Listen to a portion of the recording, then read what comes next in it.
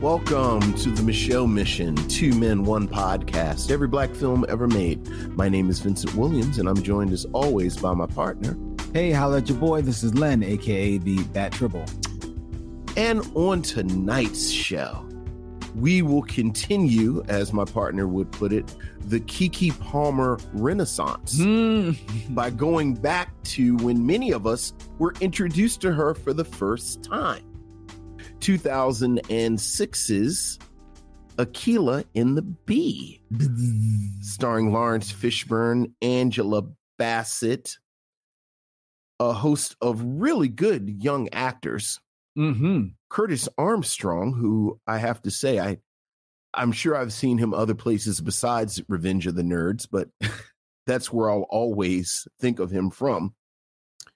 Directed and written by Doug Atchison. This was the choice of Lynn Webb on tonight's stop. But before we get into that, how you doing, Lynn? What's going on? Well, Vincent, I'm glad you asked because big things are going on here in Missionville. Oh, okay. Vincent. Yes, sir. I don't know if you were made aware of this, and if you were not, then that's my faux pas. Okay.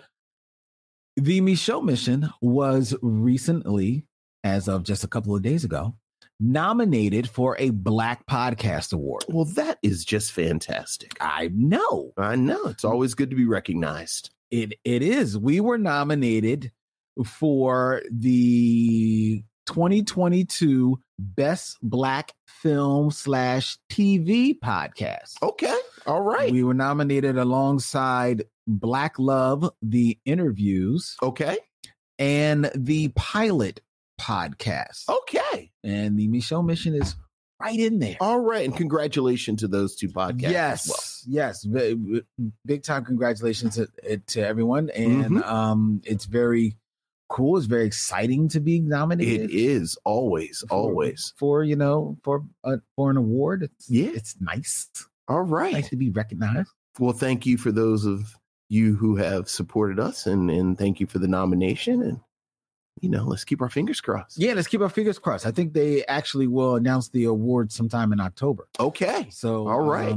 But until then, I think we can get and kind of go and start our campaign. Start our campaign.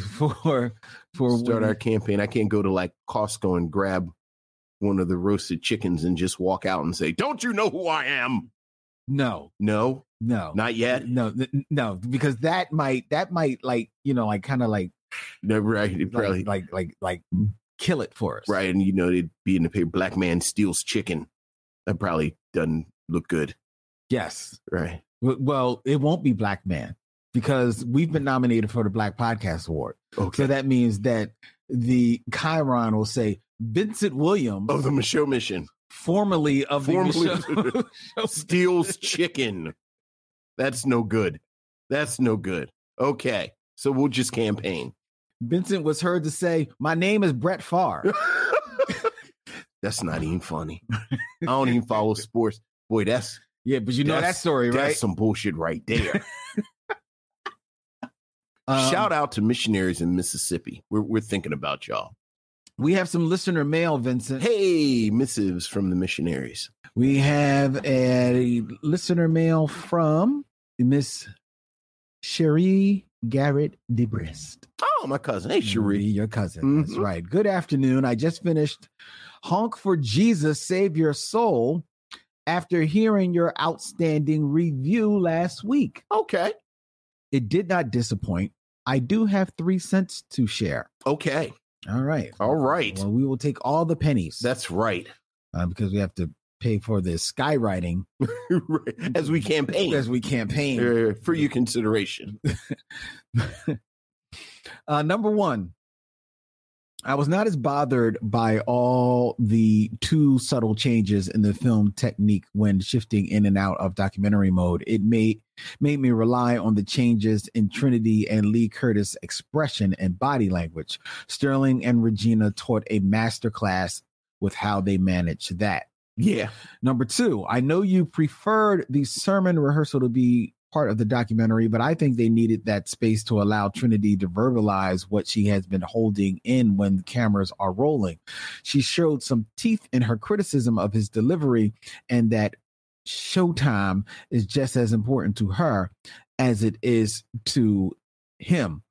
See, I hear you, Cherie, but I disagree a little bit, because I do think that even in that scene, she's still, even though she's being critical of him, she's still very much like reining it in. Yeah. And almost has still a bit of a superficial face about him, especially telling when he comes up to her after delivering it and gives her his reason for why he delivered it that way, and how much he actually was heartfelt in his delivery of the sermon, and that's what he was trying to pour into the words and in his performance of the sermon up there on the stage. When she says words to the effect, well, I guess we want to see that. Yeah. Like she's very sarcastic, but she still is very reined in, and it almost still felt like a for the camera type of moment. And I disagree with you for a different reason. Okay. And we didn't, because going along with to my mind, one of the great themes of the film, and that is Lee Curtis as a predator. His body language, when he comes off of the pulpit and comes towards her, and it's like over her, it's very threatening. Okay. I love the fact that she doesn't bend. Yeah. Like she's not fazed at all by this man who, again, you get these snapshots, like you get these quick moments where you see the fangs. And this, in my mind, if the camera is off, he lets it slip more readily. It kind of goes along. There's a moment earlier in the film where he talks about they had deacons and they got rid of the deacon board, and it gets real cold and real serious. You talked about a disobedient follower, and his voice, like it's Sterling K. Brown, the serious actor, and the look on her face where she's like, okay, you're telling too much. So I kind of like that as a moment that the camera isn't on, because of that, because this is another moment like him in the gym with the sound man where he thinks nobody is watching and it slips a little bit. Okay. All right. I'm not going to legislate this again. I still feel you wanted a documentary. Yeah. I still feel like I feel I honestly almost feel like that scene was shot as if it was, they meant for it to be part of the documentary, because the way the camera is behind them. Right. And they messed up the aperture. Or whatever. Right. Maybe in the storytelling, they decided to make the change. But I just don't. But that's just me. I mean, it's whatever. It's whatever. The last of Cherie's pennies. 3. Lastly, and sadly, the scene when Trinity couldn't take her eyes off the young men in the mall, that was all too familiar to any woman that has ever been cheated on. You find yourself looking at strangers wondering, is that his type? It is part curiosity and part hostility. Thank you always for giving me something to ponder and keeping me in stitches, Cherie. All right. Well, that's an interesting viewpoint. Yeah. I didn't think about it that way. Yeah. I didn't think about it that way. Yeah. So like by that read, those might not have been the young men. Well, they were just a group of young men. Well, I think and even by the end of the film, I don't think you're meant to believe anymore by the end of the film that they were young men that had anything to do with the church. Right. They were just young men. They were just young men. Yeah. But her read on that, I guess I hadn't thought about that. I still think it's kind of weird to just be sitting there staring at people. Yeah. But I mean, I guess it can happen. Yeah. Yeah. Yeah. So, and that would then play in to the satire of it is, that's that could be like a black comedy type of, dependent, if you arch it right. I don't think it's arched in that particular way, but I could see it arched in that way. Right. The thought behind the scene. Okay. All right. Thank you for the email. That's your cousin. Am I saying her name correctly? Cherie. Okay. I want to make sure that I'm saying it correct. Yeah. Because I've gotten castigated by some people. I know. It's all right. Feel like Miss Elena, I'm talking about you. Right. You do need a hug. Are you okay? No. I'm fine. So that was our listener mail. All right. That we got. We also want to give props where props are due. Yes, sir. I don't know. I know you didn't make it out to the movie theaters. I did not. But I did not. I recently have joined seemingly all of Black America. Yes. In seeing The Woman King. Yes. Latest historical action flick. Mm-hmm. From director Gina Prince Bythewood. Yes. Of the Old Guard fame. Yes, I was about to say, is this her second action? Like really her big second action. Yeah. For the Old Guard. And starring Viola Davis, Lashana Lynch, and Thuso Mbetu. And John Boyega's in it, right? John Boyega. And let me tell you, this is it went on to gross, I think, just short of $20 million in its opening weekend. Exceeded expectations. Very much exceeded the expectation. Number one in the box office.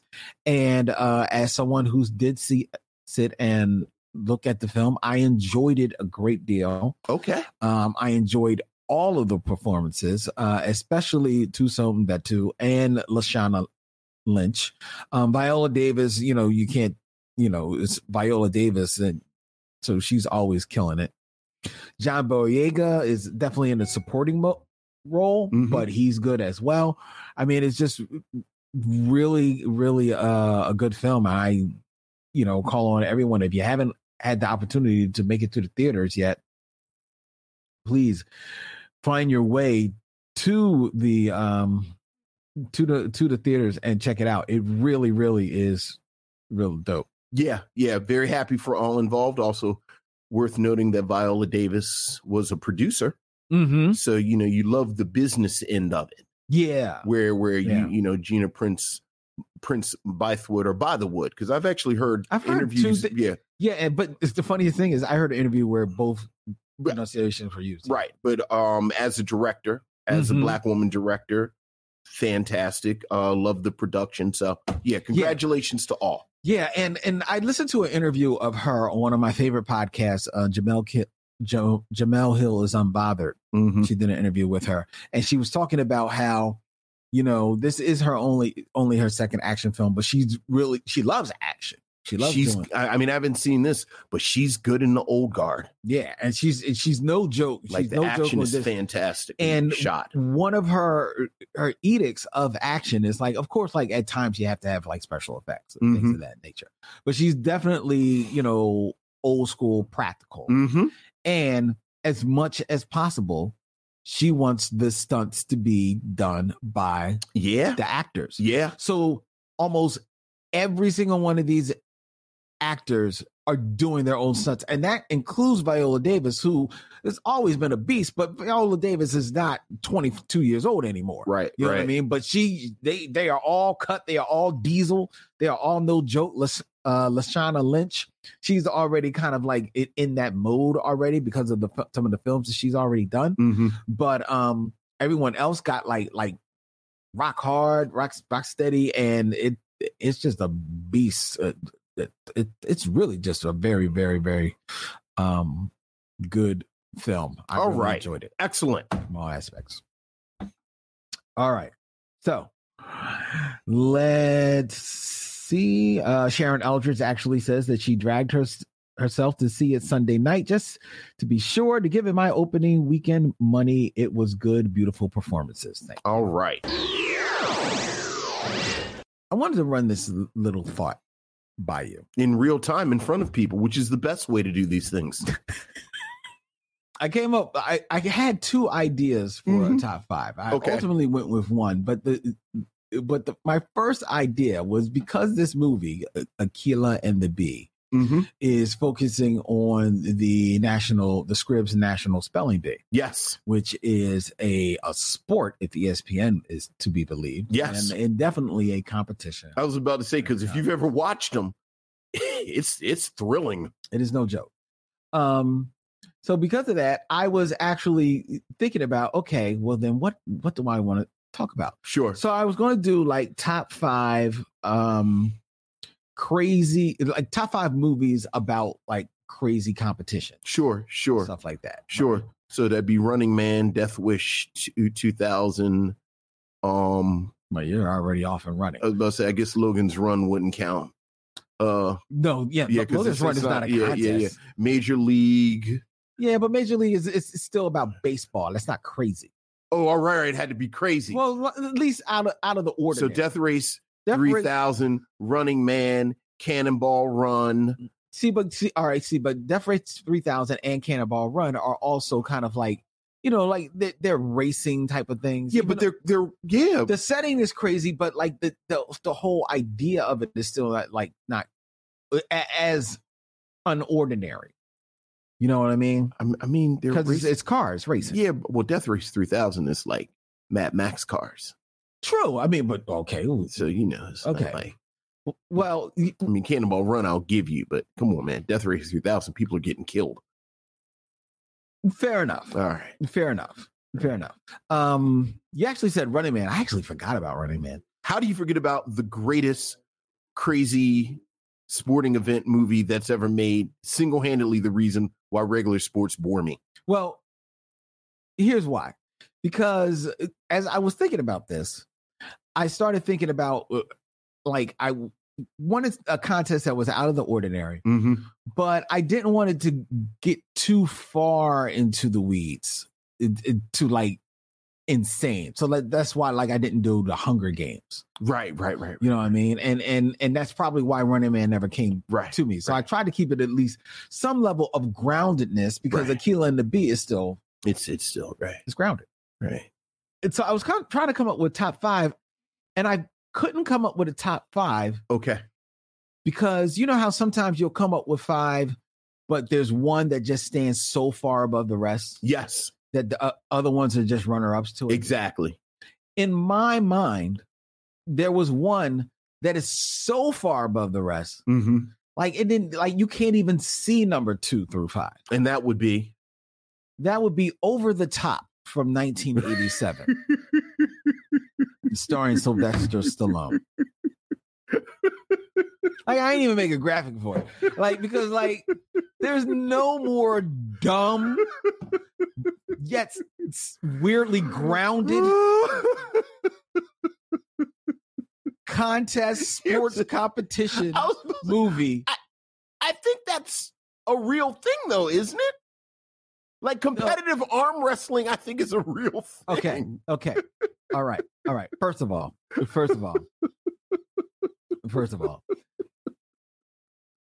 you have to tell people what this is. Oh, I'm about to tell you. All right. I'm going to give you, ladies and gentlemen, in case you are not know, because this is an old movie. It's from the 80s, for God's sake. It's from 1987. Oh, so much cocaine. In the height of Stallone-ness. Oh. Stallone-ness, Sylvester, his name, plays a trucker. And according to IMDb, he plays a tough trucker. Now, he has a name. Vincent, do you remember don't look it up. I don't remember off the top of my head. No, I'm not even. Stallone plays tough trucker Lincoln Hawk.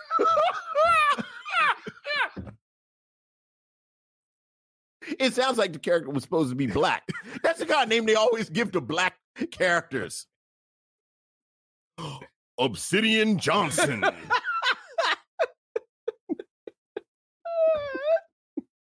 Cole Jackson. See, yes, you're right. He would be cold. He'd be black. Because if he was white, he'd be cold. Right. Tough I trucker. think that's what the blacks name themselves. Somebody give me another bump. Tough trucker Lincoln Hawk is determined to win back his son and triumph at the World Arm Wrestling Championships. Now, what that description leaves out is that Lincoln Hawk, while being a trucker and jetting across the country, is hustling at underground arm wrestling. That's right. Matches. There was an underground. There's a whole underground network. I forgot. All I remember is that he had his son with him. Yeah. And he was trying to reconnect with his son because he had gotten a divorce because 1987. Exactly. And people were getting divorces. Exactly. Yeah. So it was ripped from the headlines. So he's hustling at these underground arm wrestling, matches. However, the rules don't really work here. However, he needs the big dollars of the of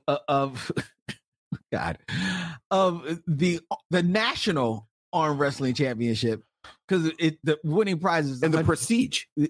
Well, it's not so much the prestige. He needs the $100,000 to secure a mortgage for a house, for his house, somewhere where you can live, Jimmy. You can have your own bedroom. I don't know if his son was named Jimmy, but it seems like his son would have been named Jimmy.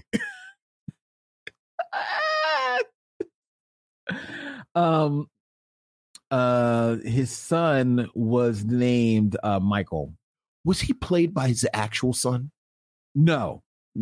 Okay, so that was just in Rocky. That was just in Rocky 5. No, not Rocky 5. Rocky maybe 5. Is it 5? Because I think it's like a little older. Right, because that's the one with Tommy Gunn. Remember you told me 2 years ago he was an actual boxer, and it blew my mind. Yes. This ain't no boxing match. Because then they was fighting in the backyard. Okay, we're gonna have to pull this in because 80 Sylvester Stallone movies. I'll just sit here for a half hour. Oh God. So yes, Over the Top would have been so much better than anything else on the list. Yeah. Except Running Man. I'm glad you didn't think of Running Man. Because those two would have been like the anchor stores of the shopping mall that would have been your top 5 over the top sports movies.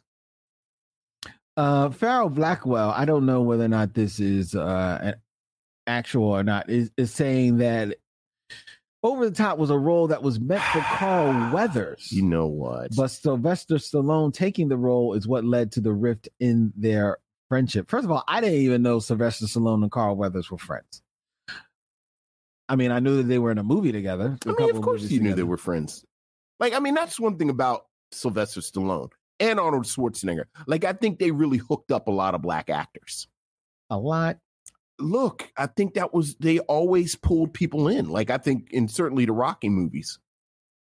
Okay. I did not hear that.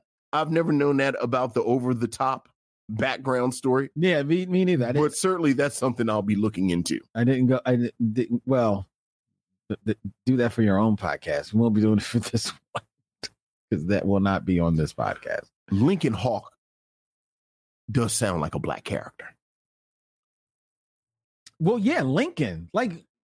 Lincoln doesn't sound like a white guy would name themselves Lincoln. Okay. Are there any famous white Lincolns besides Abraham? First name Lincoln?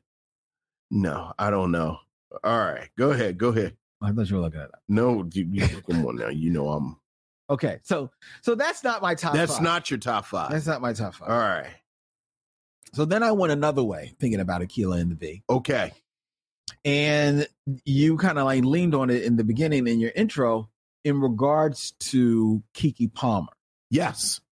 And the seeming renaissance she is having because of her performance in Jordan Peele's Nope. Mm-hmm. And as well, and to me, I think she also does an incredible voice performance in Lightyear. Okay. And she was my favorite part of the HBO Max series Legendary. Okay. As a judge on that show that is about ballroom. Mm-hmm. Ballroom houses. Yeah. Mm-hmm. That. So thinking about that and thinking about her career, I decided that I was going to do the top 5 Black Girl Magic, the acting division. Top 5. Who's your top 5?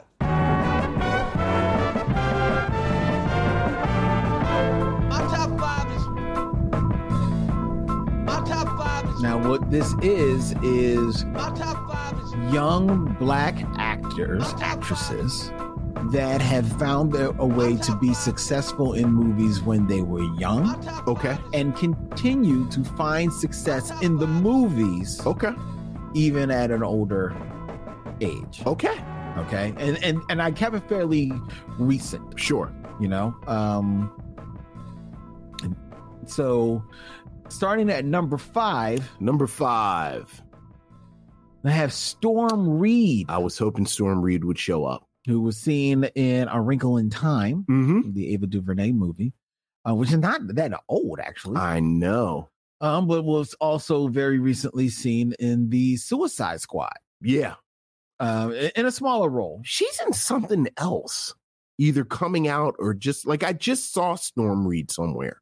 Well, I know she is. She had a role in Euphoria. She was in The Invisible Man. She was also, I think she's in I think she's going to be in the movie or is in the movie The Last of Us. I'm going to go to our IMDb, see what she is currently working on. Storm Reed. Yeah, I like Storm Reed. Who? Yeah, I like her a lot. Yeah, I do like her. I do. I find myself enjoying her work. Oh, I had forgotten. Apparently, she was in Slight. Okay. I must have missed her in Slight. Euphoria, The Invisible Man. When They See Us. She was of course. When They See Us. I'm not exactly sure because I'm going down. Okay, but yeah, Storm Reed. Yeah, absolutely. Storm Reed doing good work. Mm-hmm. So and I, I wouldn't be surprised if she didn't find her way to television, but I would be happy if she was find a way to just navigate in the movies. Right. Keep it moving. All right. Number 4. Sanaya Sidney. Okay. Who we saw in Fences. Okay. And then very recently is in King Richard. Okay. I still have not seen King Richard. What are you waiting for? I know. I know. Vincent. I know. Come on, man. I know. You need to get up on it, man. I know. This rewatch of DuckTales isn't going to. Are you rewatching that? I am rewatching. I actually am. Like I started watching on a whim, and then I just got completely pulled in. Let's put a pin on that for trailer talk. Okay. All right. So yeah, she was in King Richard. She plays Venus Williams. Okay. In King Richards. She was also the young girl in Fast Color, a film that we both enjoyed. And she was phenomenal. Excellent in Fast Color. Excellent in that. And I like that she, again, at a young age is make that movie money. You know? Make that movie money. God bless you. Wow. Born in 2006. Don't do that. That's crazy. That in therein lies madness. Don't even do that. I know, right? Yeah, don't even do that. She was born in 2006. Right. Vincent, good googly. Yeah. All right. Number 3. Journey Smollett. Of course. Of course. Journey Smollett, of course, famously from Eve's Bayou. Yeah, in some ways the OG. Mm-hmm. Well, yeah, because I think she's just 30. Yeah. Yeah. most recently seen in Birds of Prey, Mm-hmm. and And Lovecraft Country. well, Lovecraft Country definitely. Right. Lovecraft Country, she did a phenomenal job with. Mm-hmm. And she's a standout enough in Birds of Prey that there is talk, and I believe pre-production work being done on a spin-off film Yeah, well, of Black Canary. Now, Yeah. who knows what's happening with HBO? Yes. Whether or not that'll actually come to bear. But she is someone who we definitely champion. Absolutely. And if, her work in Birds of Prey and in Lovecraft Country, and, with that only being a one and done season wise, it allows her the opportunity for someone to like pick her up and put her, as the lead in a film. I really hope that happens. Oh, I really yeah. enjoy her work a great deal.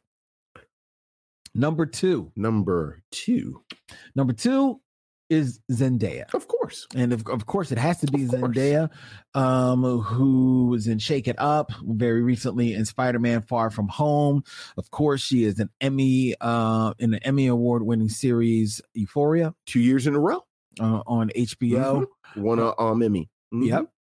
For outstanding actress. And she is an outstanding actress. I actually, knowing that she was a younger actress, Mhm. I remember when the Netflix film, what's it called? Malcolm, and Oh, right. with her and And David Washington. David Washington. Yeah. It's Malcolm, and I know you're screaming in the chat, ladies and gentlemen, but I'd like to find these things on my own. Malcolm and Marie. Yeah. And when she was cast in that, I remember thinking, she's kind of young to be cast in that Right. film. But she holds her own. Well, what I thought was I hope David Washington can keep up. Well, I actually think it's not a bad film. Yeah. I still haven't seen it. But like when I heard these DuckTales are not going to watch themselves. That's very Yeah. When I heard they were cast, and I like David Washington, good. but I was like, "Ooh, I hope he going to be like, it's just the two of them. Yeah, and it is I like was literally "Ooh, just the two of I them. hope he's all right. Well, he it's a good film. It's a good watch. But yeah, I like her a lot. Very good watch. And number one Since Keke Palmer is our is our featured star. our featured star. So I wouldn't be Keke Palmer. Number one, Amanda Stenberg, Yeah. Oh yeah. Rue from The Hunger Games. Yeah. And It's where we met her. and a very Or- recently. Or is it her or them? I think it's them. Yeah. That's where we met them. Mm-hmm. And they were in Dear Evan Hansen. Okay. And what I like about Amandla is that they have made a name for themselves also outside of films as a spokesperson and an advocate Mm-hmm. for LGBTQ rights, and just seems to be someone who wants to use the platform that they have for the betterment of this world in general. Yeah. And that is always something that I will applaud. And it's no knock to any of the other ladies here. No, not at all. But that is what foremost makes Amandla stand out Right. for me. And it actually says that she uses both she, her, and they, them pronouns. Okay, because we're good. I knew. All right. I thought I had heard both. Okay. Phenomenal actor. And Whatever yes. pronouns you Yeah. want to use. Yeah, Yeah. absolutely. It's Yeah. a good list. Yeah. It's a solid list. Is that a good list? Right. The five of them should make a film together. Just knocking over stuff and drinking tea. Why they gotta be knocking over stuff? And drinking tea. I said they would also enjoy Who some knocks tea. over stuff and drinks tea? I don't know. That's what the movie's about. That could be that could be the log line. Who knocks over stuff and drinks tea? 5 phenomenal young actors, as you've never seen them, coming together to defeat Keke Palmer. The tea tumblers. Rated R. The tea tumblers, rated R. Okay. All right. Now it is time, Vincent, for Okay. the Game of Kings. The Game of Kings. Wish we had some dragons. That's the key. Why, you would be surprised what a person can do with just a sense of touch and a sense of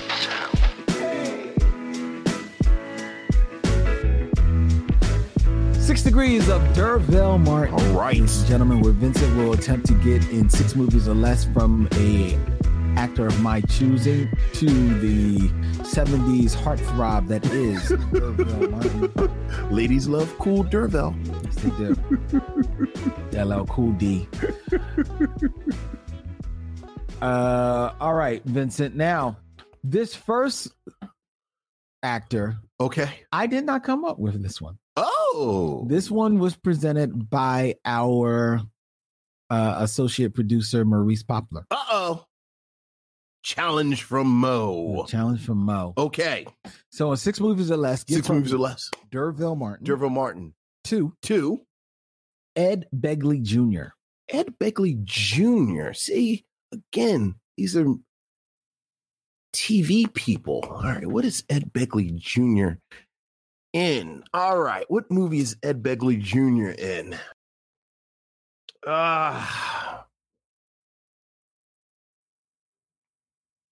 You should be able to do it in 4 movies. If I can remember what movie he's in. Ed Begley Jr. was in shit. What was he in?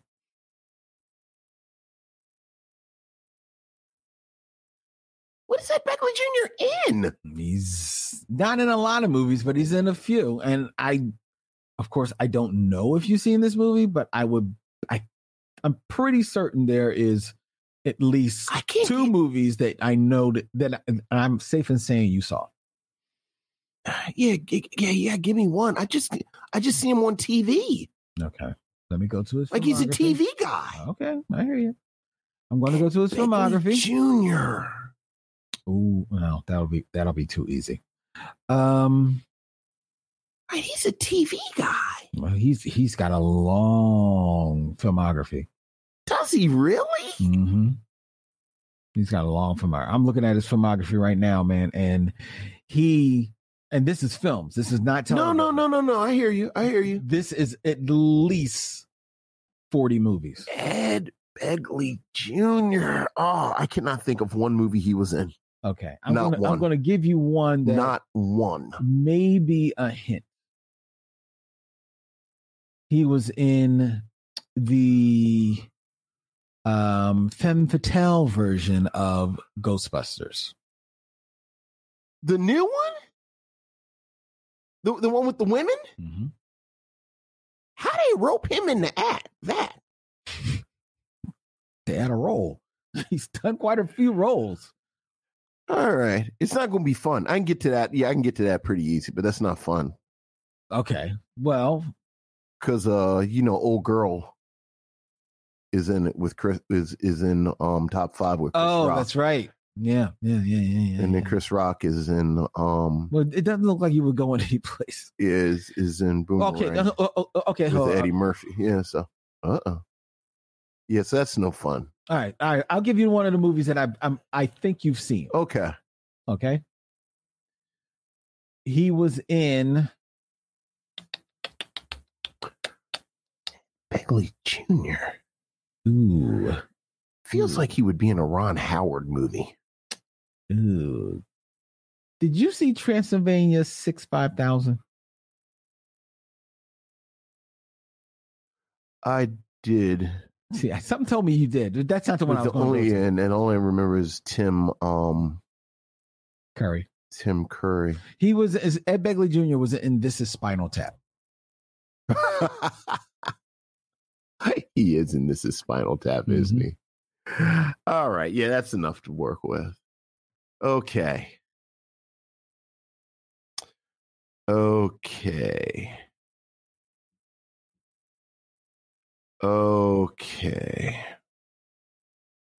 So, Derville Martin is in Okay, because we just brought her up. Derville Martin is in 5 on the Black Hand Side with Leonard Jackson. Leonard Jackson is in Harlem Night. No, not Harlem Nights. I'm sorry. He's in Boomerang with Eddie Murphy. Eddie Murphy is in Coming to America with Samuel Jackson, who's in... Oh, no, I'm being too cute. That's going to be too many because I was trying to get to Fred, what's his name? Willard. I was trying to get to Fred Willard, but it's going to be too many. Is Fred Willard in Spinal Tap? He's not in Spinal Tap, but he's in one of the other. I was just going to do the Christopher Guest. Look, he's in same thing. He's in 5 on the Black Hand Side with Leonard Jackson. Leonard Jackson is in Boomerang with Chris Rock. Chris Rock is in Top 5 with I'm going to Ghostbusters. What's Leslie Jones? With Leslie Jones, who's apparently in Ghostbusters with Ed Begley Jr. Okay. Very good. You got there. Yeah. You got there. The other film that I figured that you saw with him is a Christopher Guest film, Best in Show. He's in Best in Show. He sure is in Best in Show because he's the dude at the hotel. Yes. Ed Begley is in Best in Show. Yes. And who else is in Best in Show? Fred Willard. Well, I wouldn't even go on Fred Willard. Eugene Levy. Who is in a film with Samuel Jackson. What's he with Samuel Jackson? It's The Man or something like that. Yeah, I never saw that. But but Best in Show is a pretty target-rich environment. Ed Begley Jr.'s got a long filmography, man. I didn't realize it was this long. He was in, I'm just going to name some of these movies. He was in. So we got, of course, all the Christopher Guest films, as well as This is Spinal Tap, which is actually a Rob Reiner film. And I always make that a Chris Guest film because what's everybody his name does, is in it? Yeah, Michael McKean. Almost all of them. Are in there. He was in Eating Raoul. He was in The In-Laws with Peter Falk and Alan Arkin. Oh my God, I probably have not seen that. I saw that on like a Saturday afternoon once and said, "Oh wow, this is pretty good." It's a damn good movie. I never would have remembered Ed Begley was in that. He has an uncredited role in Batman Forever. Yeah. He's in Addams Family Reunion. Yeah, you're not really saying much that I'm going, oh my goodness, of course he was in that. He was in Autofocus, which is the film about Bob Crane from that I never saw. Oh, really? Yeah, never saw it. Movie that made Greg Kinnear a star. Yeah. He was in. There was another movie I saw here he was in Pineapple Express. Never saw Pineapple Express. Yeah, it's a dumb little movie. I thought Greg Kinnear really came. So Greg Kinnear was already a star when As Good as It Gets came out. Yeah, like Autofocus was like his big thing. Yeah, that was his. I just remember him from that. But go ahead, please continue. Yeah, that was all right. All right, Ed Begley's a good one. Very good one. That's a good one. All right, okay, Maurice, that was a good one. All right, now okay, it's my selection. Okay, your selection, and this should be easier for you. Easier than Ed Begley, hopefully. All right. In 6 movies or less. 6 movies or less. You're from Derville Martin. 2. Jim Carrey. Jim Carrey. Interesting. Okay. We probably had a little fun with Jim Carrey.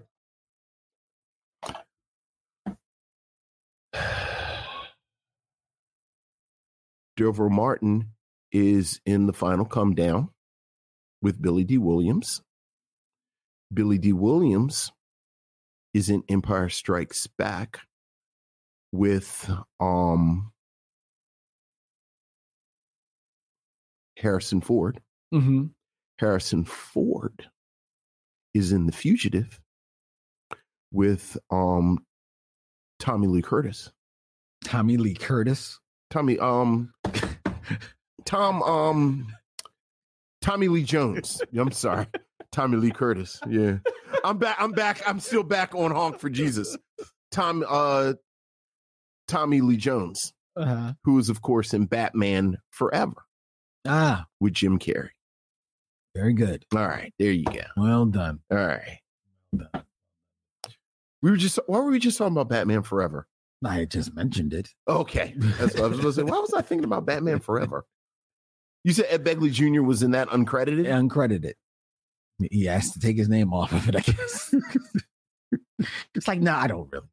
Right. I'll take the check. Always take the check. Yeah, always take the check. Yeah.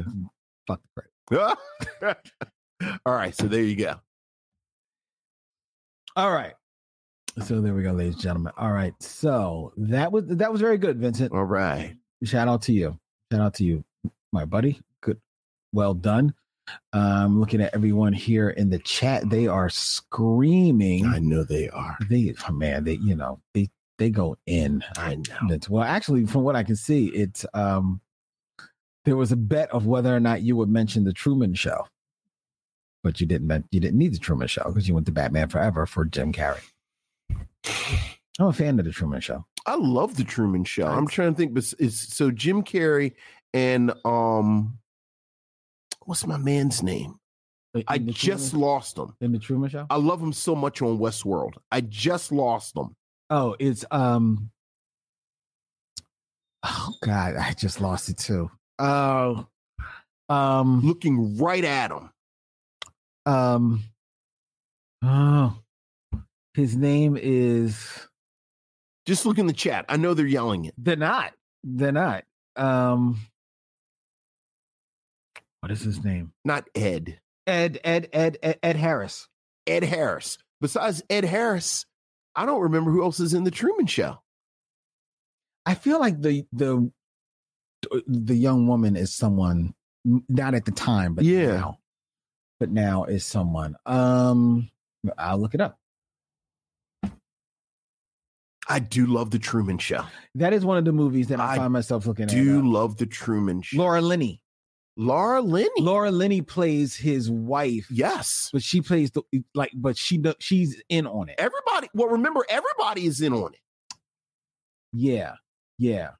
Ed Harris, Noah Umberg is Emmerich is in there. He's a good actor. I like him. That's one of those films I find myself like every time it comes on, I find myself sitting down and I watch it. One of the very rare little rants that I have are the interesting films that Jim Carrey made in the 90s. Some good films. But not even necessarily. I mean, they are good, but just interesting. Yeah. Like Cable Guy, Eternal Sunset of the Spotless Mind, The Truman Show. Eternal Sunshine of the Spotless Mind. I've watched that movie 2 times. Both times, that movie has left me absolutely crumbling in emotions. I will never watch it again, but I absolutely adore that movie. And he just was making these really interesting movies. Yeah. And he's really, really good in them. Yeah. Really smart. Yeah. Deliberate. I mean, yeah. And the Truman Show was so ahead of its time. That came out around the same time as another movie that starred Matthew McConaughey that was kind of like the same type of thing, like looking at the real life of some, like cameras looking in on the real life of somebody. And I think it was one of those situations where the two films, as far as like box office, kind of like canceled each other's out. And I think definitely Truman Show has lived on, right, to be the superior film. But that's the one thing I do remember about when it came out. Yeah. And I think Jim Carrey being in it, I think people were kind of left cold because they thought it was going to be, because you weren't sure, and they thought it was going to be kind of madcap. Because the commercials kind of it's like we were talking about last week, and people got to the theater and thought that someone pulled a fast one on them. Yeah, good one. All right. Well, no, I should Truman Show, but all right, go ahead. All right, name 3 movies 3 movies that aren't black films. that aren't black. You find yourself, I gotta watch. I mean, all right. So I won't say the obvious ones. You know, your Scarfaces, your Goodfellas, you know, that kind of stuff. So not enough. like the candy. AFI top 100 ones. Because all of the, well, except Scarface, but I mean, I don't know if this. well, how about a film that we? I don't know if this would be. Well, yeah, it's a lot of stuff that you probably can figure out. Like The Day the Earth Stood Still is one of my favorite movies. The ever. original. The original. Oh, The original. The Day the Earth Stood Still gets, if that's on. I'm in. You know, certainly we've talked about Jaws before. mm-hmm. Trying to think of one that's not kind of genre-y.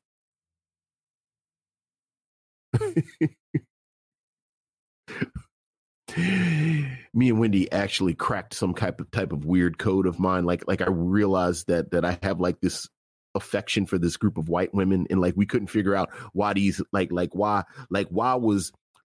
do I have such a soft spot for Lily Tomlin and Dolly Parton and Jane Fonda. It was like because it's 9 to 5. Okay. And I put it all together. This there was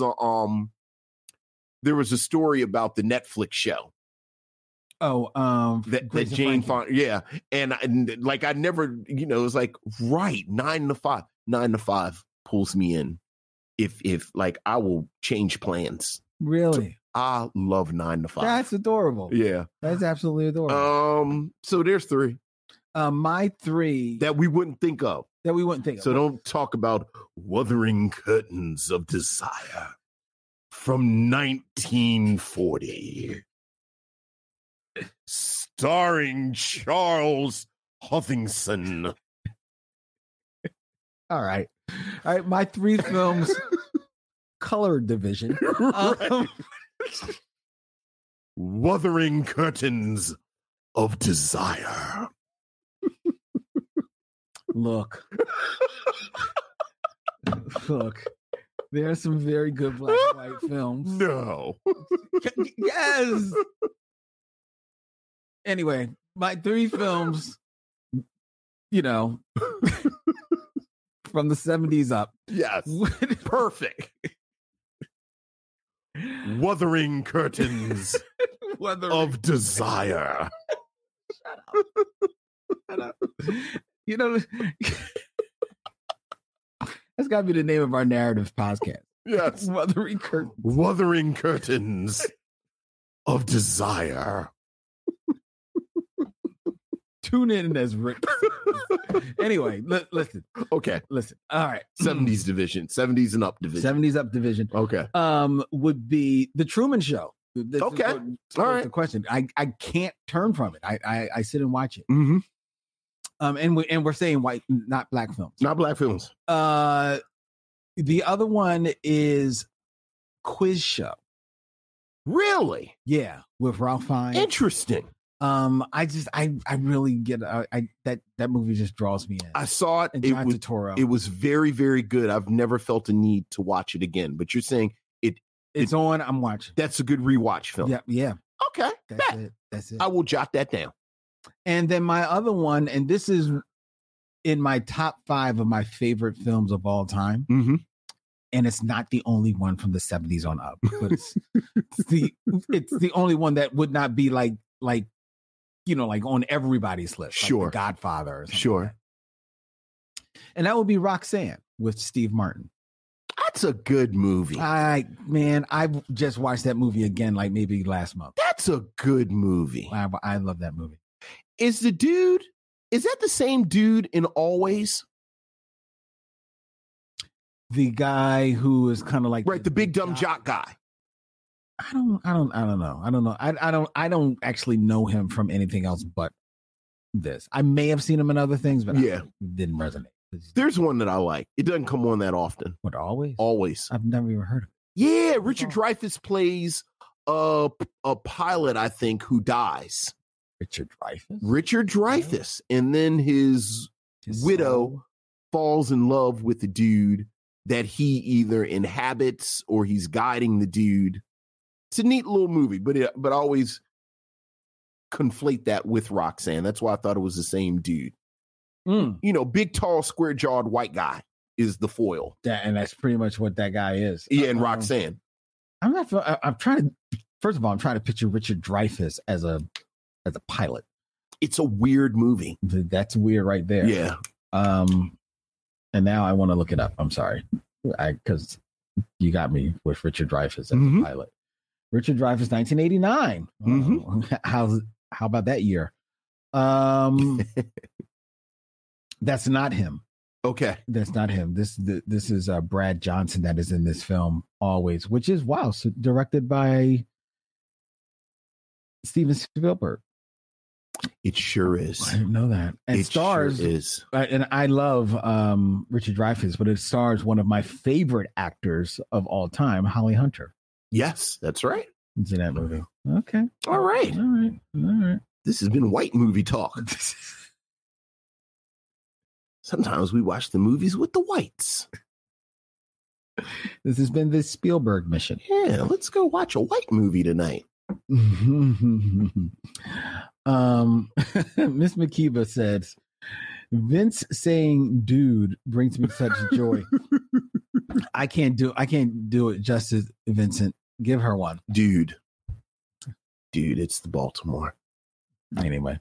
All right, let's get into our review of Akeelah and the Bee. All right.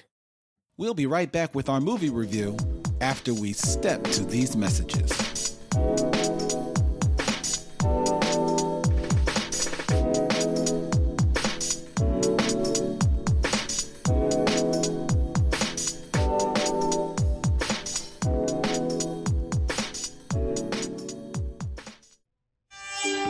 Fanciful. Fanciful.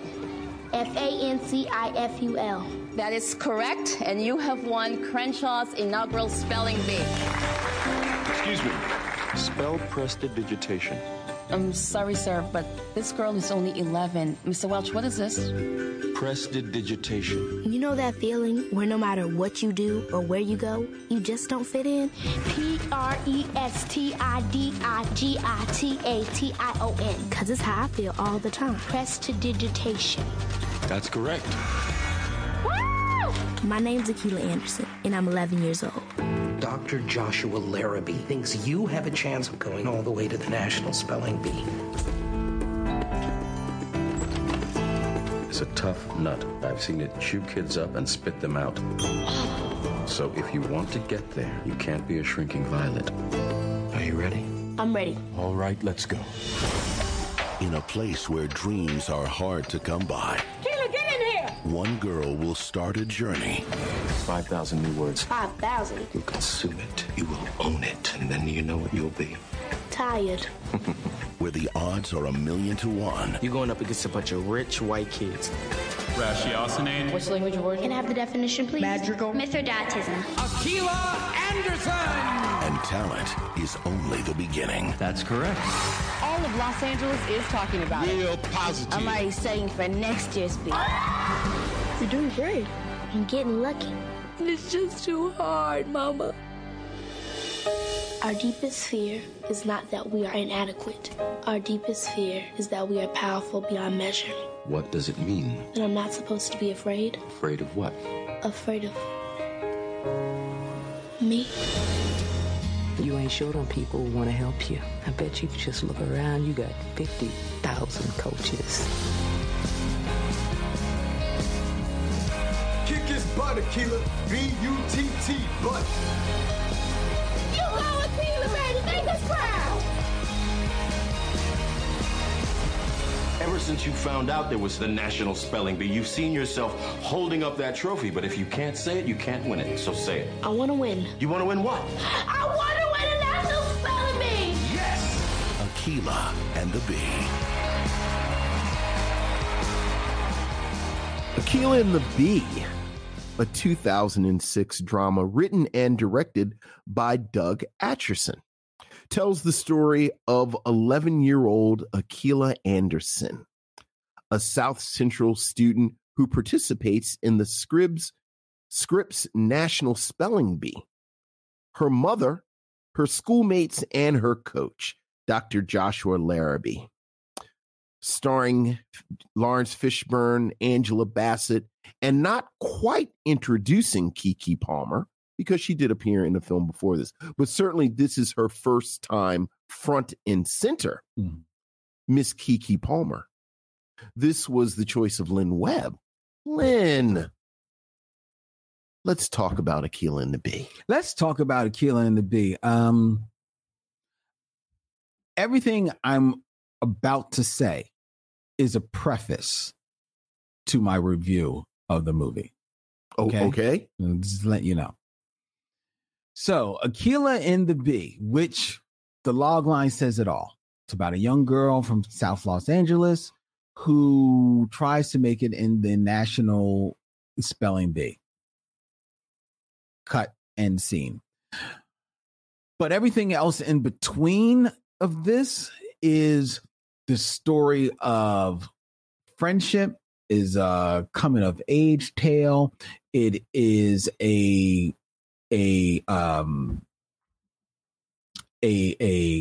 mentor story, a young Padawan story, and it is the blossoming of a superstar before your eyes in Keke Palmer, sharing the screen with two certified superstars of their own in Lawrence Fishburne and Angela Bassett. This film, which was written and directed by Doug Atchison, actually it captured in the opening scenes of this high school just some of the camera angles that he chose, looking into the high school from outside the window so you can see the dust and scratches. Middle school. You can see the dust and scratches on the window. You can see the crowded stairwells of all these uniformed kids walking up and down. You see the broken lockers. That's 3 quick scenes in the opening montage of this film. And it sets the scene right there. You're in middle school. You see the life of the liveliness of these kids. They don't seem like they're not, it's not a typical inner city school as depicted by Hollywood. It is a school as it really is in the world. It's just kids getting along. You know, some you don't get along with, some you're good friends with, and some you just don't even deal with. And it's just the hustle and bustle of being a middle-aged kid in South Los Angeles. And it is all captured right there in those first 4 minutes. It sets the scene, lets you know, it's like, okay, I know where we are. And then the film introduces you to Akeelah, played by Keke Palmer, as well as her girlfriend, Georgia, played by Sahara Gary.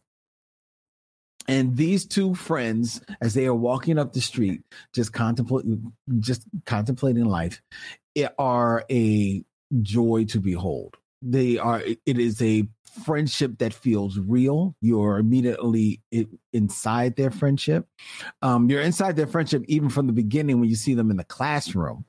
And it's a classroom. It's not like any movie classroom, even on television. Sometimes it's like over the top with the kids, like being disobedient. And I'm not saying that kids can't be rambunctious in the classroom. And these kids were being like, typical kids in a classroom, in that, are they talking and they being a little loud, but they're not being like straight belligerent or ignorant. They're being middle-aged kids, and even there, you still feel their friendship. Like, I was invited into this world, and I felt like I wasn't watching a movie. It was almost like I was a fly on the wall in the life of this young girl, Akeelah Anderson. Watching her navigate at home with her mom, who is overworked and always working. Her assortment of brothers and sisters. She has 2 older brothers and an older sister, because I believe she's the youngest. Mm-hmm. They all have a very realistic, familiar relationship with one another, where there is definitely love, but we are all individuals. She's got an older brother who's in the Air Force, who's trying to use the military as way out of his circumstance, and by way of him getting out of circumstances, is in the corner for his younger sister to use all of her gifts to get out of the circumstance. She's got an older sister who is a young mother, but apparently you're not left to believe that she is crazy or anything like that. Right. She's a young mother. Right. And she's got a younger brother who is maybe falling into the streets. He's kind of dipping his toe in there, and you don't really get a whole lot of insight into his world, except that the mother is against it, which makes good sense. And you get a little dip into that because he's in that family, despite what he's getting into, he's still got a little bit of a head on his shoulder, right? And there's still love there with the family. So all of that feels 100% real. And the other thing that I loved about that as well is that, and I want to give props if I can find it, is that all of them feel and look like a family. Mm-hmm. There's a resemblance throughout all of them that I appreciated anyway. Mm-hmm. Akeelah is they are all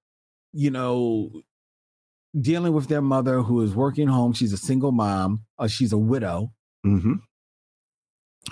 And Akeelah had in only 6 years, because she's 11 in the film, but she lost her father when he was 6. But in those 6 years, she developed quite a bond with her father, as all of them did. And she seems to be the one that is kind of taken on a lot of her father's attributes. They both wear the glasses. Mm-hmm. They both have a thing with words. And Scrabble.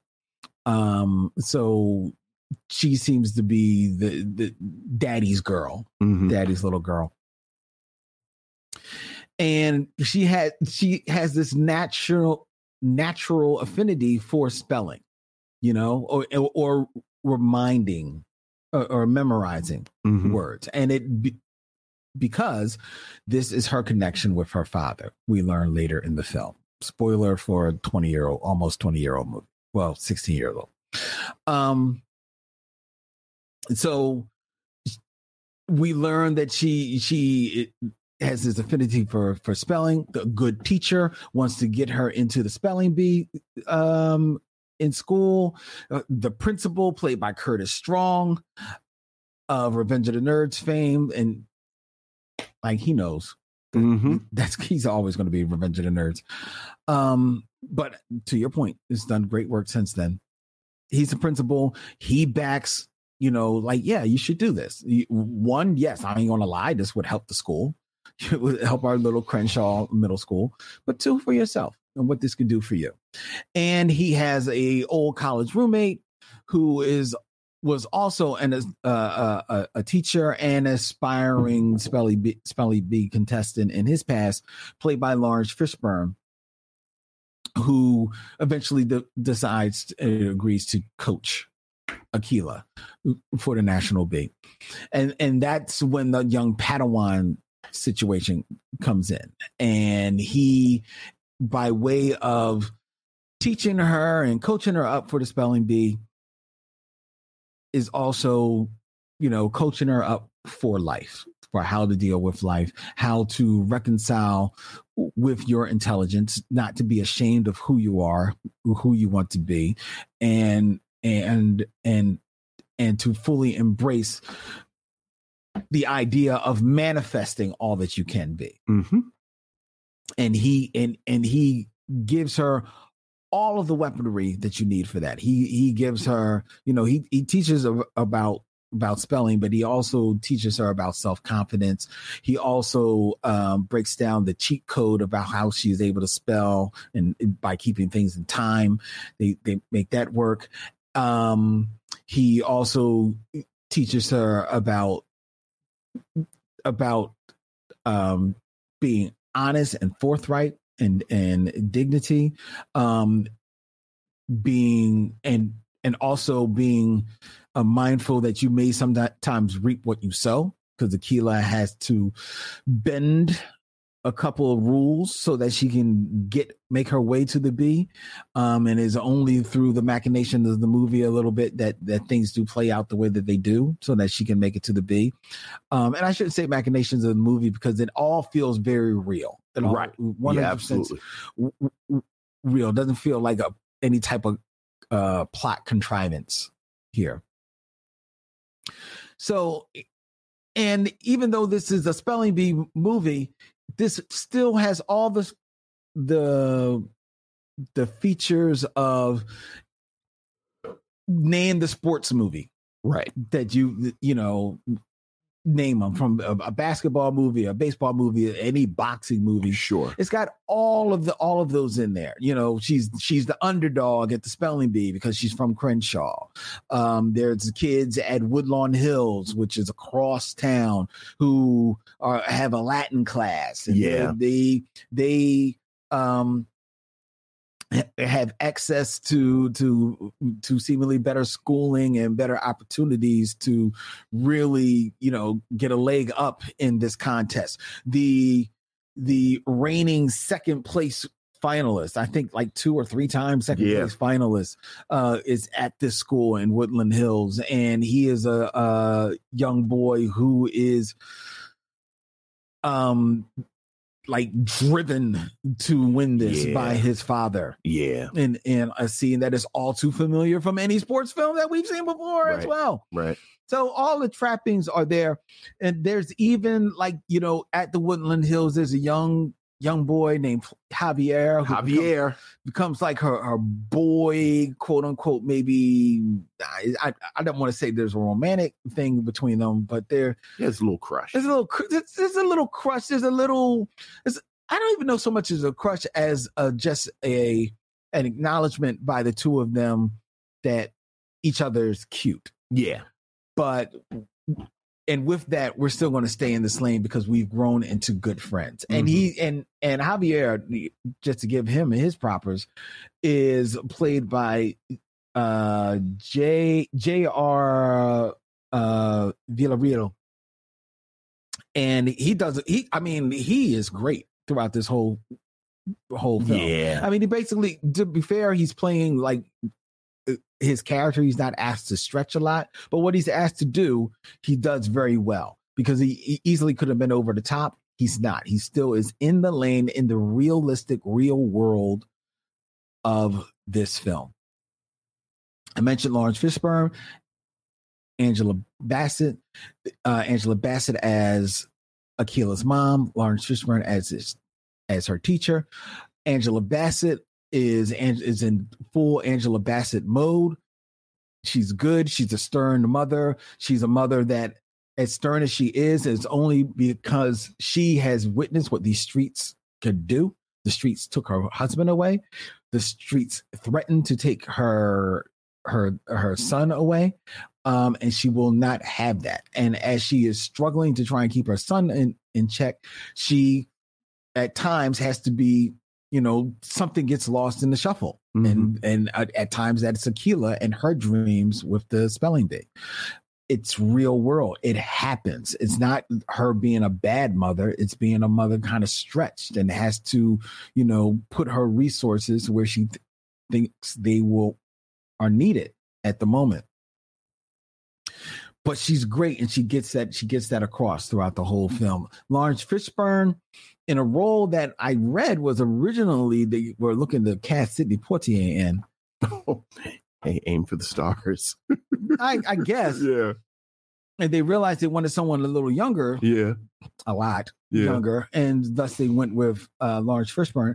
I think that's a smart choice. Absolutely. I think that's a smart choice, primarily because I think Lawrence Fishburne, despite how long he has been in the game, you got to remember he's been acting since he's been like 2 almost. He can play calm. Like Lawrence Fishburne can be very intense. We know this, and he can like command the screen. But he is a very considerate and gracious actor. He's giving, and he loves, and I like seeing him work with people, and especially with Akeelah. They work very well together in this movie. You learn that he suffered a setback in his life that kind of resonates with Akeelah and gives you a little bit of a hint to why the two of them connect so well. That part felt a little okay. This is very cut by the numbers, paint by numbers as far as the sports film type of thing. Right. But yeah, I didn't mind it because it's portrayed so well. It's done so well. Everything on this film is done so well. The direction, the writing, all of the acting, it is done so well, and it gets over because of Keke Palmer. Because Keke Palmer, at this very young age, is a superstar. Yeah. From the first moment she steps onto the screen, you cannot take your eyes off of her, and yet she never overplays a scene. She never underplays it. She's right in step. You almost feel like you're not even quite sure if she is acting, which is a compliment to her, especially at such a young age. She is witty. She's smart. She gets over there. There are some very touching scenes that she gets over. You feel the connection with her mom. It doesn't feel saccharine at all. It doesn't feel phony. It feels realistic. You feel her connection with her brothers and her sisters. You feel that like they are real brothers and sisters, and not just two actors in a room. And it's not like phony TV brothers and sisters. It feels real. Every relationship that she is in the midst of in this movie feel 100% authentic, and that is primarily because of the work that she is doing in this movie. She just still steals it. She kills it. She kills it in this movie. All of that packages together to make a sensational film, Akeelah and the Bee, which I thought I had seen before. Oh, okay. And I maybe had seen pieces of. I don't think I've ever seen this film. So this is my first time watching this film. Nice. And now that I have watched the film, I will give you my review of Akeelah and the Bee. And my 2-word review of Akeelah and the Bee, yes, is fuck Rocky. I don't never ever need to see Rocky again. Never, let alone he lost. But I never ever need to see Rocky again. If you want to see the best sports competition movie that is out there, it is, without a shadow of a doubt, Akeelah and the Bee. Yeah. This is everything you said. Yes. I think before I even get to that, I will say this. I think this is a wonderful love letter to the power of community. Like I think there's this wonderful transition that Akeelah goes through in the movie. As he mentioned, she lives in South Central. This is a film that does not sugarcoat the challenges that this community is going through. Like you said, very early, they let you see that there are parts of this community that is poor, parts of this community that's, her father has fallen to violence. It looks like her brother has fallen in with the local heavy who they even though they don't spend a lot of time with it, it is heavily implied that he is a drug dealer or some type of criminal. And throughout the film, you see the transformation in her understanding that this is a community. This is her neighborhood. This is who she is repping. And this is who carries her and supports her. Yeah. And I love that aspect of it. Everything you said about the direction is razor sharp. And I wish that Doug Atchison would have done more. I know. And would do more. I know. Because this is an amazingly confident director in this film. Whether we're talking about the establishment of different places, whether we are talking about setting up a spelling bee. Yeah. In such a gripping manner. There are moments where Akilah is with Dr. Laramie in his home and his use of natural light. Like they're actually bathed in golden sunlight. Like it's just this perfect environment for her to learn all of that. This is Lawrence Fishburne and Angela Bassett at the height of their powers in their careers. Like in 2006, they've both been in films already that will define them as actors. And they both give really subtle performances. Like I think Lawrence Fishburne as Dr. Laramie, who is haunted by the tragedy in his life, who is he has that gruff that you get from the mentor, but you can tell he loves Akilah just because of everything that he's gone through. I think Angela Bassett had a very difficult job with Mrs. Anderson, the overworked widow. And I think in the hands of a lesser actress, this would have been stereotypical. She would have been shrewish. She would have been bitchy. She would have been every stereotype of the Black woman that we fight against. But Angela Bassett does such a wonderful job of, as you said, she's just overextended. Yeah.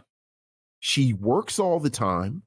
She has 4 kids. And a grandbaby. You can tell that the oldest son is the star.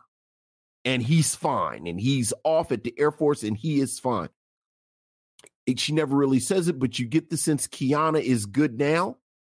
But you feel like maybe she feels like I took the eye off the ball with Kiana. Which is why she's where she is. Which is Kiana why she has a baby. The baby, the older sister. And then you have the younger son, played by Julio McCullum. Yeah. Who did such wonderful work on The Wire. And I wish he would work more as Terrence. And she got to keep her hand on that boy because he is trouble. And as you says, Akilah just gets lost in the sauce because I'm dealing with all of this other stuff. But Angela Bassett has heart. Angela Bassett has nuance. She's got a little bit of humor in her. Like she's fantastic. So you have these two titans of actors with Angela Bassett and Lawrence Fishburne. But that damn Keke Palmer holds her own. She don't even care. This is her film. And the best decision that the director makes, and it was a gamble, like you're rolling the dice, putting an entire film on the shoulders of a child. Keke Palmer is in almost every scene.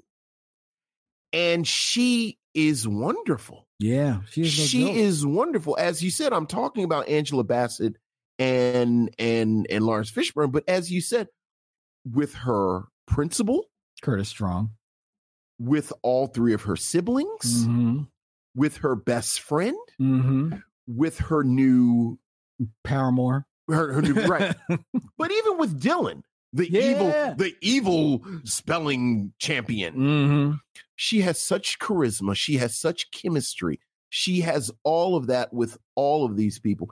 And this is a film that I think is unapologetically heartwarming.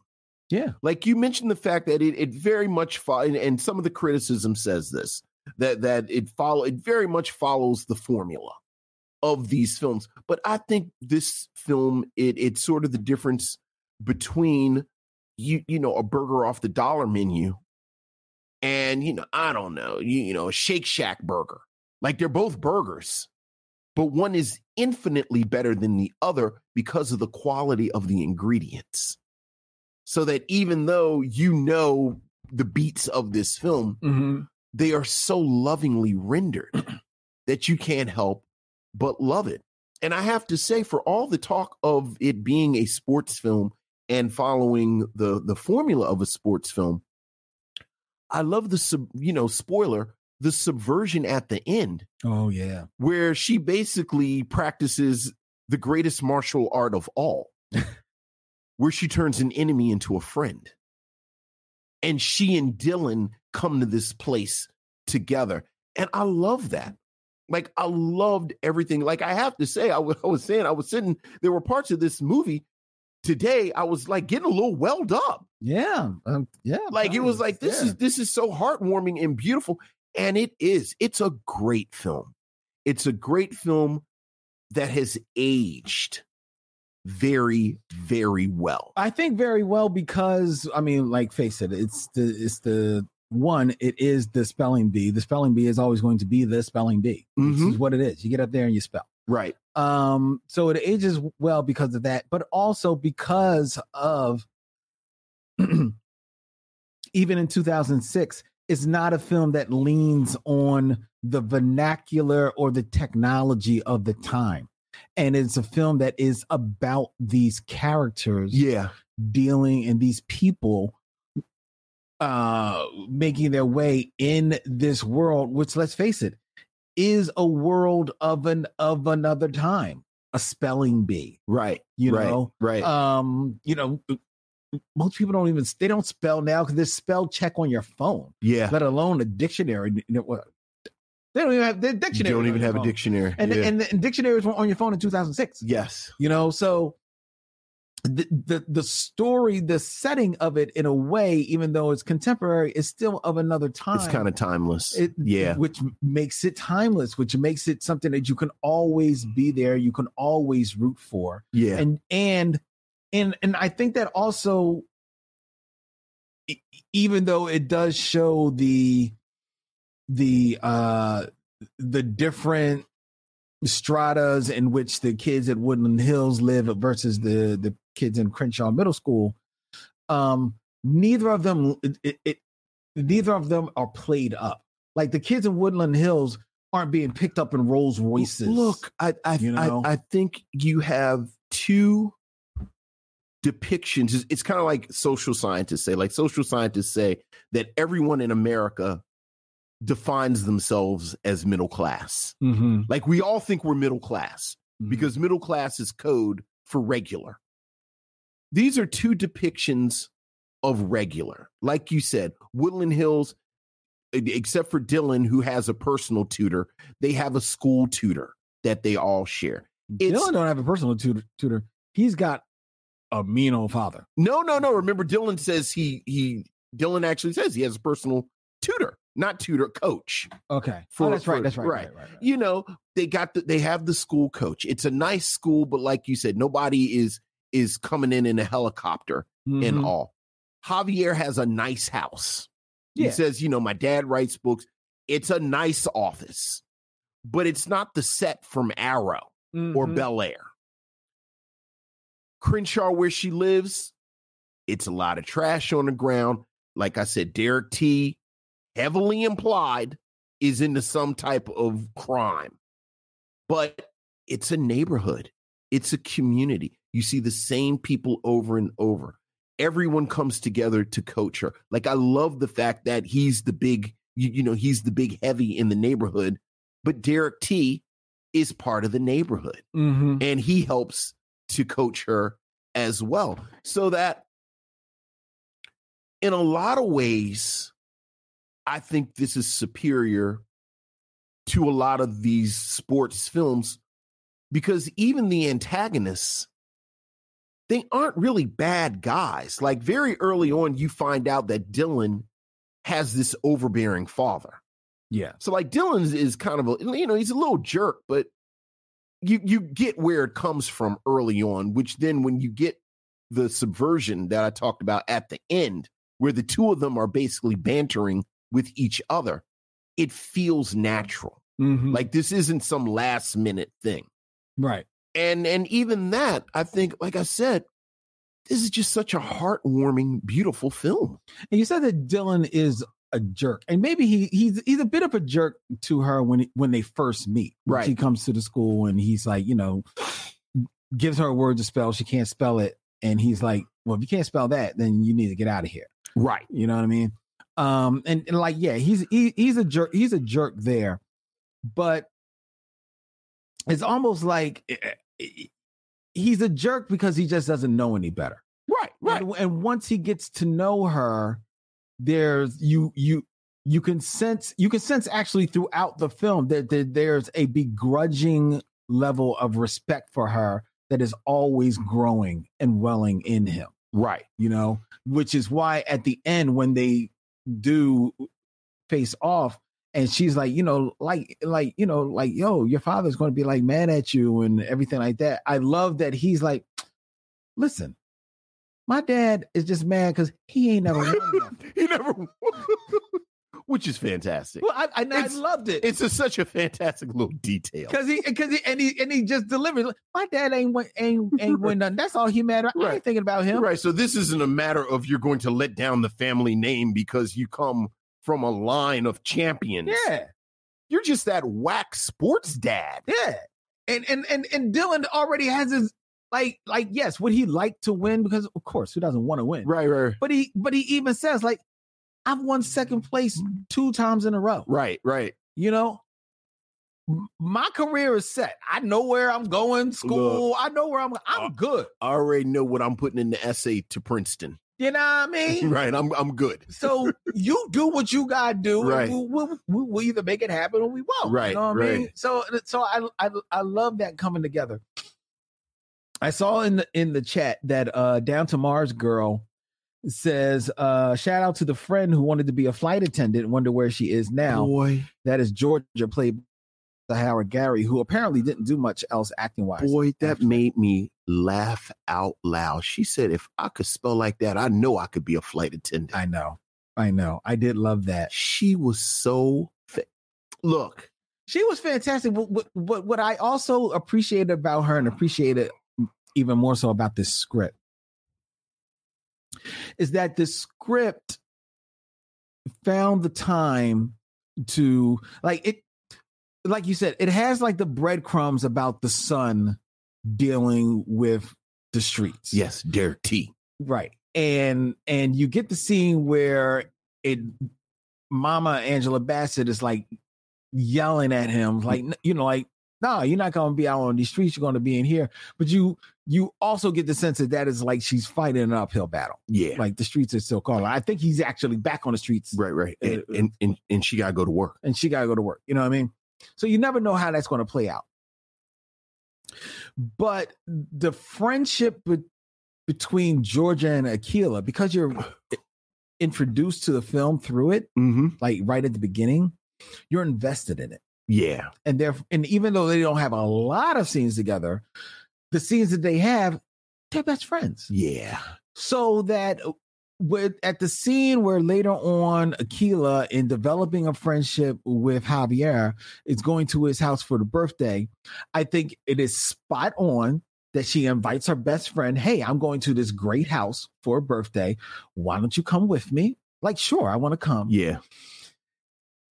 And then she gets intimidated, right, by looking from the outside at everybody there. And I don't know, who knows why she's got intimidated, but I can understand her. Sure. I mean, it's the balloons and you're seeing like these kids from, and by kids, let's not, not to put it too fine of a point on it. There's a lot of white kids. I don't really, I'm from Crenshaw. Right. So you're worried about maybe embarrassing yourself like that. And you're hanging with your friend who, if nothing else, knows how to spell the words that these kids are going to be saying. You may not even know you know what the words are. Yeah. So, you know, she gets intimidated by that, which then leads her to recede a little bit from their friendship, right? As Akilah starts to rise a little bit, and she becomes like the talk of Crenshaw because it's this young kid from Crenshaw is going to be the National Spelling Bee. It plays out in a scene where Akilah comes to her house, you know, not ambivalent to what's going on, but it's coming to her house to because she wants to see her friend. Yeah. Oh, yeah. And her friend, I think, even though she has receded from their friendship, from the limelight of their friendship a little bit, it's still very much her friend. She's got probably a little bit of jealousy, a little bit of envy, a little embarrassment or whatever. But she tells her, yeah, but I still want you to make it. Yeah. I still want you to do it. Yeah. Akilah says, I'm going to quit. And she says, I don't want you to quit. Girl, you better go do that. Yeah. You know, like I love you, but yo, go do that. Yeah. And then Akilah presents her as yeah, but I want to do it. I got to do it with you. Right. Because you're my best friend. Boom. That's it. Love that. I love the economy of that script. Yeah. Because in lesser hands, that had been this whole, you know, yin and yang and all this other strum, and you didn't need it. It was just two girls talking as friends. They're still friends, finding a way to navigate with one another. And let's make it happen. And then Georgia is right there with her mom, cheering on her best friend. Look, I love that's the scene that almost made me cry. Yeah. Look. What else can you say about Akilah? I can't. Yeah. Yeah. Well, even before we get to that, you know the cherry on top? What's the cherry? Of Akilah and the Bee? Like the cherry on top that I thought about the whole time I was watching it. A few years ago, when Zala Avant-Garde, the little sister who was the second black person to ever win the spelling bee, actually won the spelling bee, Keke Palmer called her. That's right. And said, "You're the real Akilah." That's the first cherry on top. The second cherry on top, and maybe it's not a cherry on top of ice cream. It's more like sometimes they give you two cherries in an old fashioned. So it's like the second old cherry in old fashioned. Keke Palmer, in her doing the circuit this summer, the interview circuit, because in the publicity, because of Nope, was a wonder and a joy. Yes, she was. I watched every bit of interview that Keke Palmer did because she is fantastic. Mm-hmm. And one of the most fantastic moments from Keke Palmer this summer was her doing her imitation of Angela Bassett. Oh, really? I didn't see that. If you have not seen Keke Palmer imitating Angela, it is hilarious. So is she doing just Angela Bassett, or is she doing Angela Bassett? She is doing Angela Bassett in the Jacksons, An American Dream. Oh, wow. And then what is the other movie? And I don't even know what, because when she starts doing Angela Bassett as Katherine Jackson, I heard her on the phone. I don't even remember the other one. But now every time I watch Akilah and the Bee, I'm wondering, is Keke Palmer studying Angela Bassett so that she can work on her Angela Bassett impersonation? Well, this is probably where it started. Yeah. This is probably where it started, yeah. So those two things I thought about the entire time I watched this. Having said that, okay, Lynn. Yes. Would you recommend Akilah and the Bee? I would not only recommend, first of all, yes, I would recommend Akilah and the Bee. I will go one further step beyond that. I think that Akilah and the Bee should be must watch for a family. Yeah. Oh, yeah. I think this is an excellent movie for a family to sit down and watch. If you've never seen it, you should see it. If you did see it, I guarantee it's probably been a long time. It's worth revisiting, rewatching. It still stirs our heartstrings. It's still very funny. It still has great performances, and it's a phenomenal film. And I love the film so much that I watched it, enjoyed it, and in this digital age, I ordered it, and the DVD is making its way to me because this is a film that I want to own. Yeah. I 100% agree with you. I think everyone should see Akeelah and the Bee.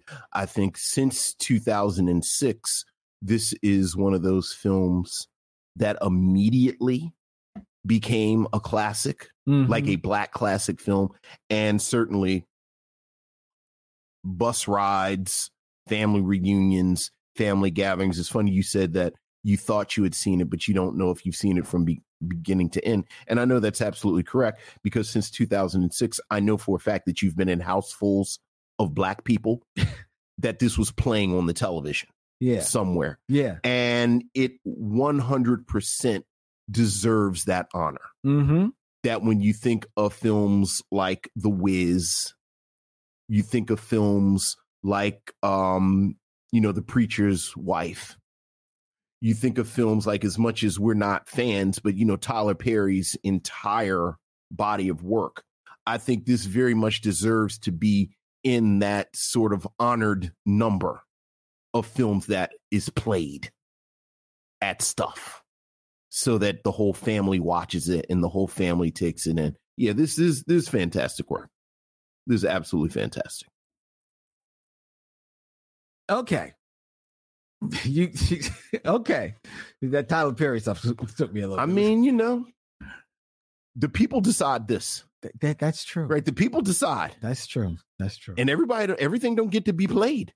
That's very like again, you've been to many Black Thanksgivings gatherings, much like I have. Everything don't get to be on the TV. That's very, very true. That Big Mama, Lil Keisha and them, your cousin you see once a year, and the men can't grumble and turn to football. It sits on the TV. You talking about a damn show mission? That's the mission right there. What film gets to sit on the television after Thanksgiving dinner? Not many. Exactly. The list is short. Yeah. So there you go. The list is short. Definitely. All right, ladies and gentlemen. Before we get to the film that we will be reviewing next week, which is not a film. Hey, you do your little stuff. We'll get to that.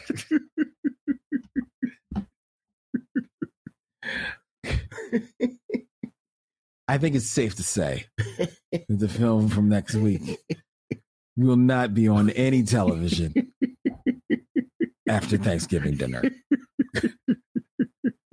It may be the Thanksgiving dinner. Do your stuff. We will get to the film for next week. Well, before we get there, I invite you to check out the Micheaux Mission 2 Men 1 podcast, every Black film ever made.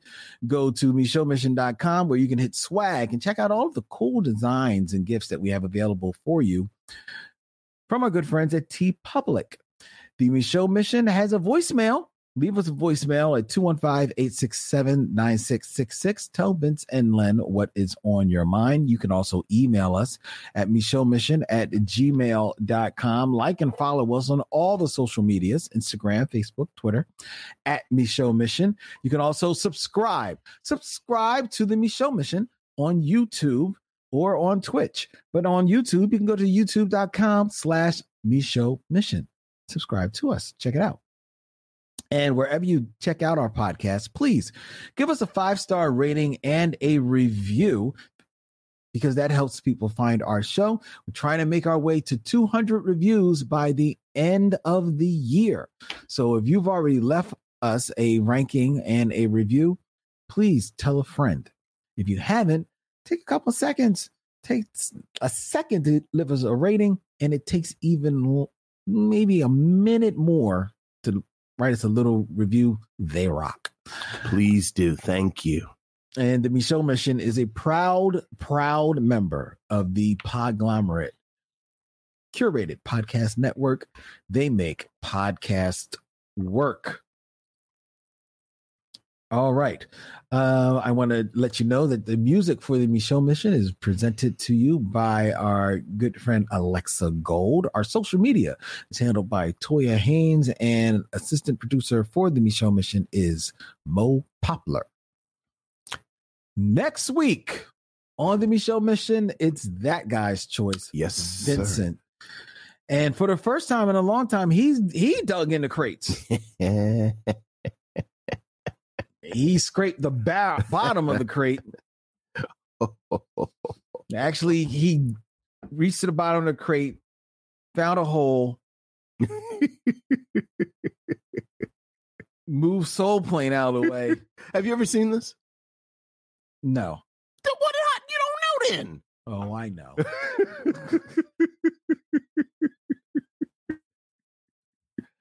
I know. From 1968.